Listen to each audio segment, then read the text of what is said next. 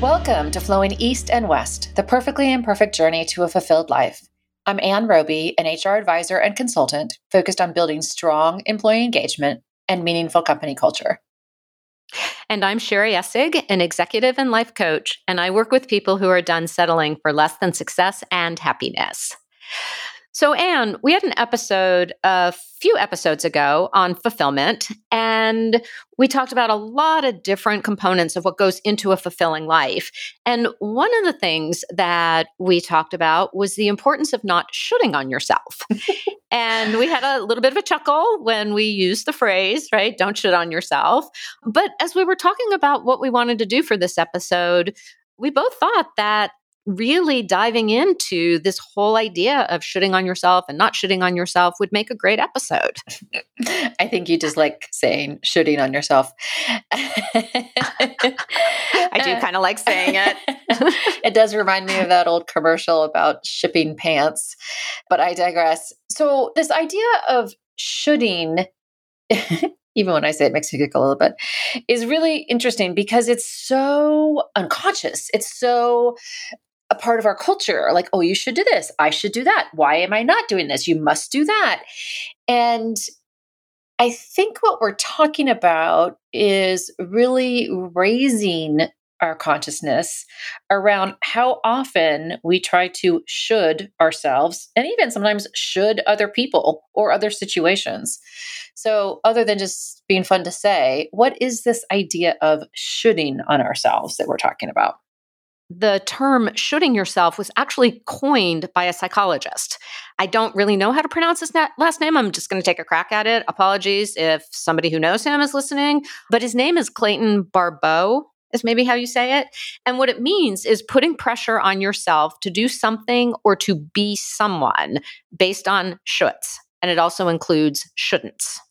You know, and it's so interesting because I guess on the surface, you and I talk a lot about things like setting goals and being in touch with what we really want and getting clarity on that. But to me, there's a difference between saying something like, I should be working out and I would like to be more healthy. I would like to have more flexibility. I'd like to have more strength. The should be working out more feels very judgmental and like I've already done something wrong before I've even started. And the I would like statements, I'd like to be healthier, I'd like to be flexible, etc., feels more sort of empowering. It's such a good point around the words that we choose to use. I have long believed that the words we choose have a pretty profound emotional impact. And there is something about should that just feels yucky, like I should, but I'm misbehaving, or I should, but I'm a slug, or I should, but I'm a terrible person. It's like you've already screwed up and you haven't even started or something. Exactly. And so even for those times where we're using the word kind of carelessly, yeah, I know I should, but I really don't feel like it. And it's not even laden with a whole lot. It's just really helpful to be more mindful. And I don't want to sound like the word police because I really don't mean it that way, but sometimes it is helpful psychologically to be more precise in our language. So let's just say it's a day where you had planned to work out, you're feeling kind of low energy, or I'll just speak in the first person. It's a day I was going to work out, I'm feeling kind of low energy. And what goes through my mind is, yeah, I really should work out. And to just notice that and make a choice that, yeah, I had planned to work out today. I just am going to cut myself a break. I don't feel up to it. And it has nothing to do with whether I should or I shouldn't. I'm a grown-up. I'm in charge, right? I get to do what I want. I'm going to honor the fact I have low energy today or whatever. I have other things going on. And that's more honoring. That's more respectful in some ways. Exactly. And much less judging. Judging makes me think about where this actually comes from. I don't know if we've talked about the inner critic before on the podcast. I can't really I don't think we have. But I don't think we have. We all have this inner creature, the ugly voice in our head. We all have it at times. Different modalities call it different things. Sometimes you'll hear it as the judge or the inner critic, or I heard somebody call it the inner critter the other day. I thought that was funny. But it's really that voice of judgment in your head that is constantly questioning if you know what you're doing. In some ways, this inner critic sets itself up as a way to protect yourself, as a way to shield yourself from outside forces, if you will, in some ways. Mine really looks like Miranda Priestley from Devil Wears Prada, like florals for spring, groundbreaking. That's what my inner critic sounds like. It's just this very judgy, and it's judgy of myself. It's judgy of other people. It's judgy of situations.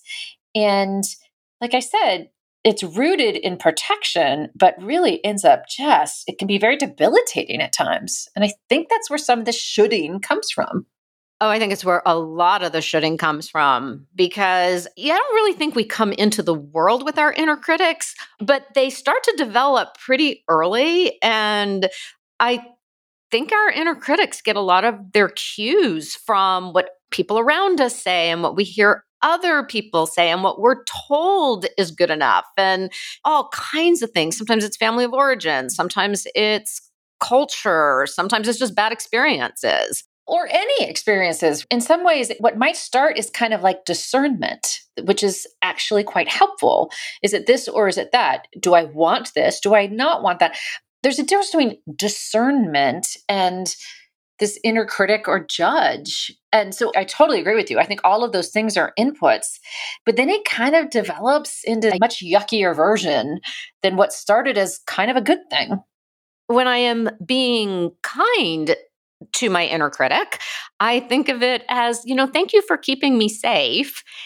But if I really listen to you too much, you're going to end up just keeping me small. I mean, your comment just made me think about a couple of our guests that we've had that have said very similar things.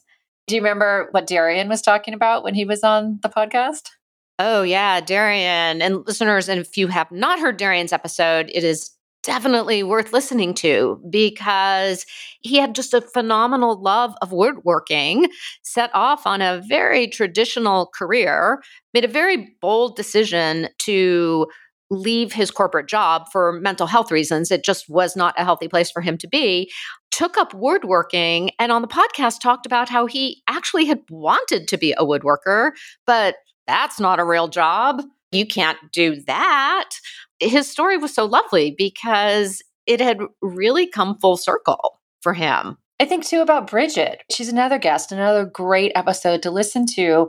And she really talked about how music had gotten shut down in her early on. And I can't even remember exactly the reasons why. Not going to swear to it, but I think she was in the 8th grade. She was on stage, and I believe she had major stage fright or she screwed up in some fashion. I don't remember the details, but what I do remember her saying is she was standing there at 13 years old saying, I will never put myself in this position again. I will never do this again. And there's that judge saying, you're not safe, back off from performing. And just to give away the plot here, Bridget has this beautiful voice and has put out many albums now. And she's amazing. You should definitely go listen to her music. But thank goodness she moved beyond that inner critic telling her, never do that again.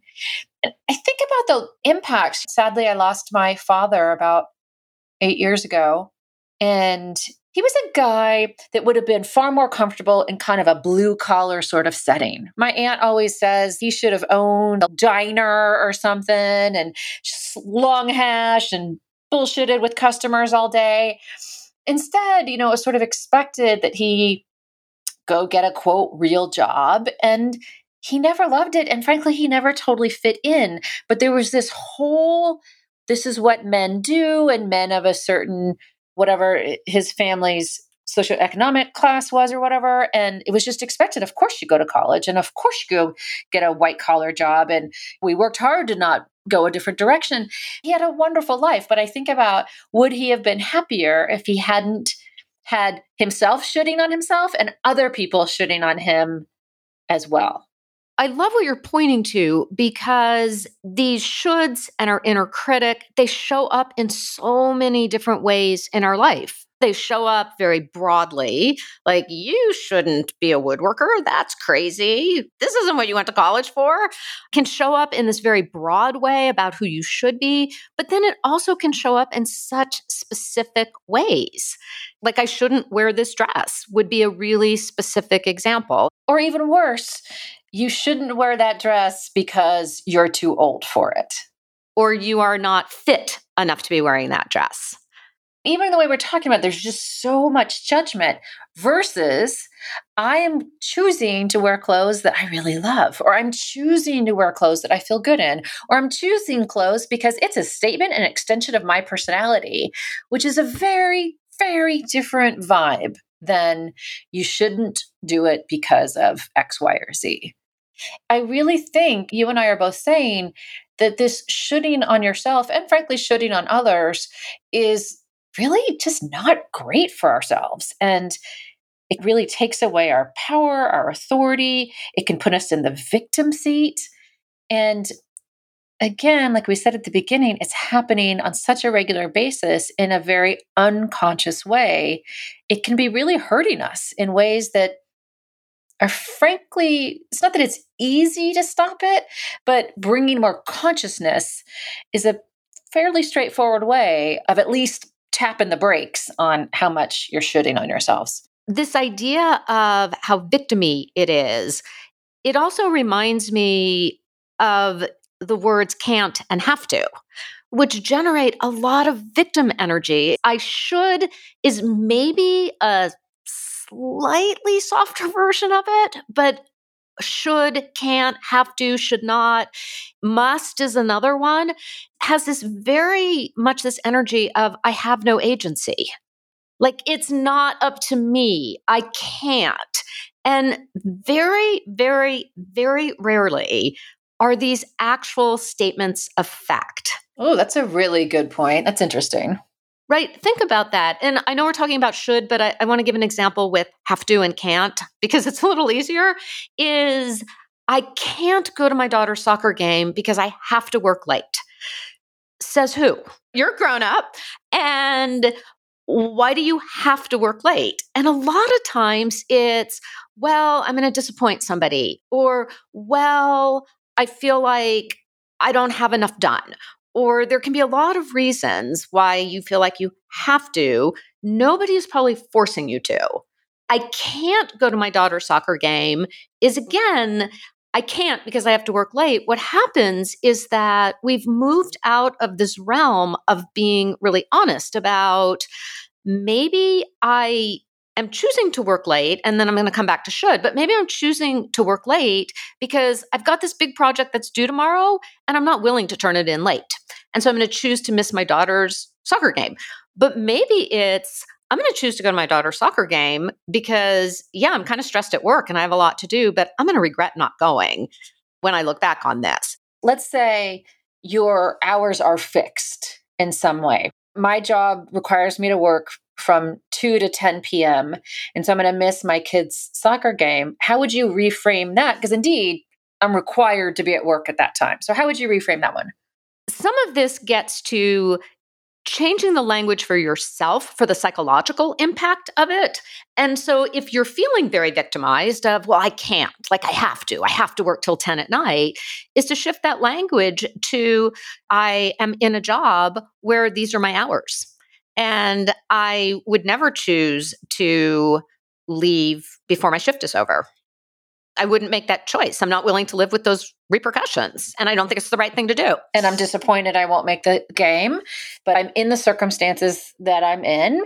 And I would even go further. I like this job and this is what it takes in order to keep this job and continue to be employed.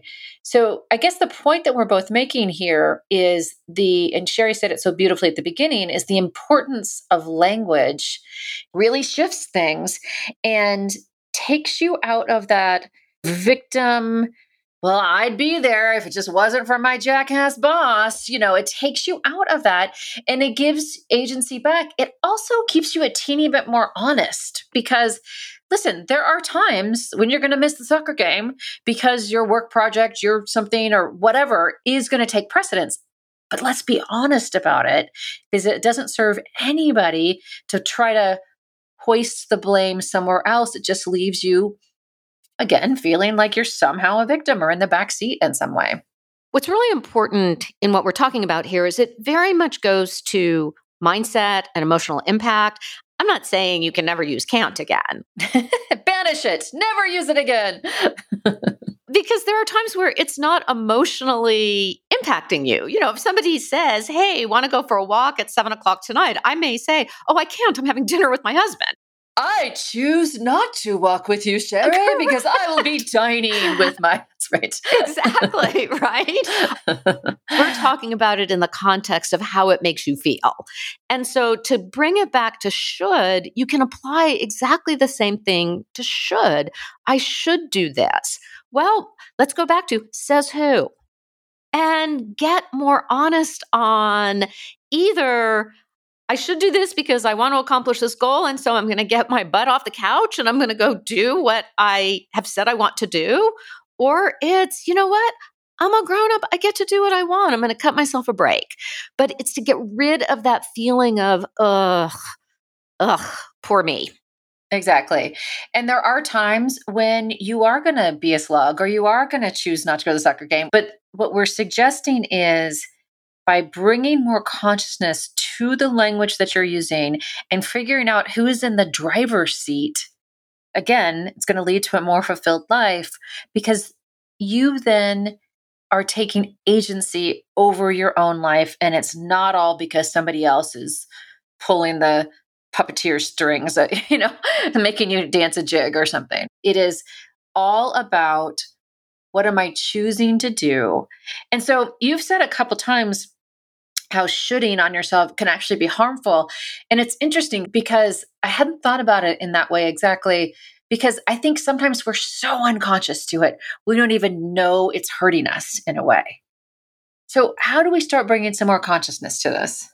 One of the things, and we've talked about this many times, is the power of self-awareness and really cultivating that ability to notice your thoughts, notice your words. And so, you know how much I love a 30-day practice or any kind of practice. Like one very simple practice would be to say for the next 30 days, you're just going to pay attention and make a little tick mark every time you use the word should or must or shouldn't. I don't think anybody ever says mustn't, but it is technically a word. Perhaps if you're like in a Renaissance play or something. Perhaps. So if you are someone who uses mustn't, you can add that to your list. But a little tick mark every time you notice yourself silently or out loud using any of those words. And then at the end of the day, just take a couple of minutes to reflect on, is there some pattern here? Is it happening in certain circumstances? Like what's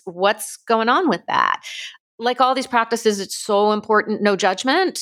And how much I love to say it's just data. Data's neutral. Data's not good. Data's not bad. Data's just neutral. And so it's to start to notice, are you seeing any patterns? Does it happen with certain people? Does it happen in certain circumstances? That's a really great starting practice. It's making me think, it was actually the song that you found, Sherry, by David Roth. I think it's called Don't Should on Me and I Won't Should on You. Because when you're thinking about how often you're shoulding, what this episode is really about, don't should on yourself, but it's also interesting to note how often you're shoulding on others. So once we sort of have raised our awareness about how often we are shoulding on ourselves or others, what happens next? So the next practice I would recommend is to then do another 30-day practice where every time you notice you are thinking or saying should or shouldn't, to reframe it into a choice statement. So I'm just going to keep using the same example of I should go work out. Reframe it into a work statement. Either you are or you're not. Put it into the language of choice of I feel like I should get up and go work out, but I'm going to make a choice to not work out tonight. I would even reframe that further. And once you've identified the should, is just to drop it all together.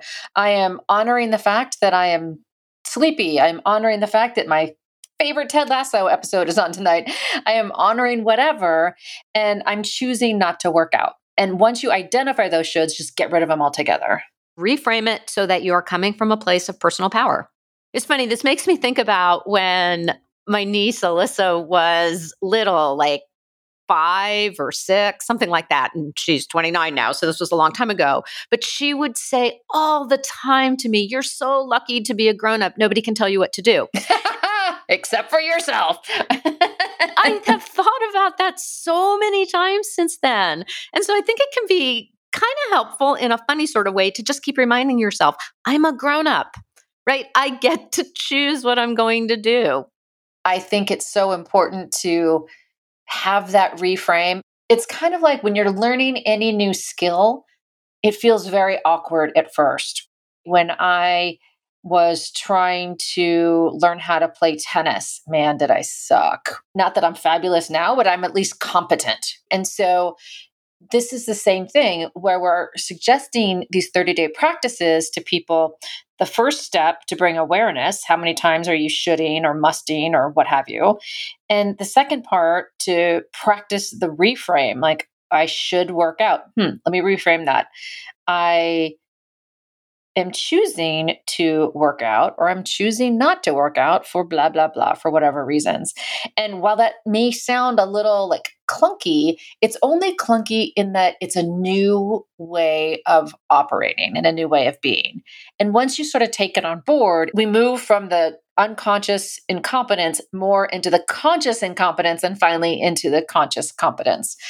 I guess finally into unconscious competence. But at any rate, I think this is a really great practice to reduce the amount of shoulding on yourself that you have in your life. And to just bring it all the way back to where we started, where we referenced the episode on living a fulfilling life, this is why this matters. The shoulds and the shouldn'ts and the can'ts and the have-tos, they are happiness suppressors. Happiness suppressors. Wait, mic drop on that one. Exactly. And so the more we become aware of the ways that we move ourselves away from happiness and away from fulfillment, the more time we get to spend feeling happy and feeling fulfilled. So that's why this matters, not because we are the word police. No word police here. Well, I think on that note, that's going to wrap up our episode for today. We really hope you enjoyed it and would love it if you would share our podcast with a friend, give us a rating on iTunes, or post it to your own social media. So we've mentioned on some prior podcast episodes that we were starting to cook up some new offerings, and we are ready to share a little bit about what that offering is going to look like to begin with. We are starting a book group concept for the podcast episodes, and we're really excited about it. We're going to have more information on that soon, but the idea is to give you the opportunity to bring together a few friends and talk about some of the concepts in each of the episodes, and we're really excited about it. So if you are interested in learning more, head on over to flowingeastandwest.com to join our mailing list. We promise we will not spam you, and we are just really, really excited to add in some things that are in alignment with our podcast. Until then, please join us next time for Flowing East and West, the perfectly imperfect journey to a fulfilled life.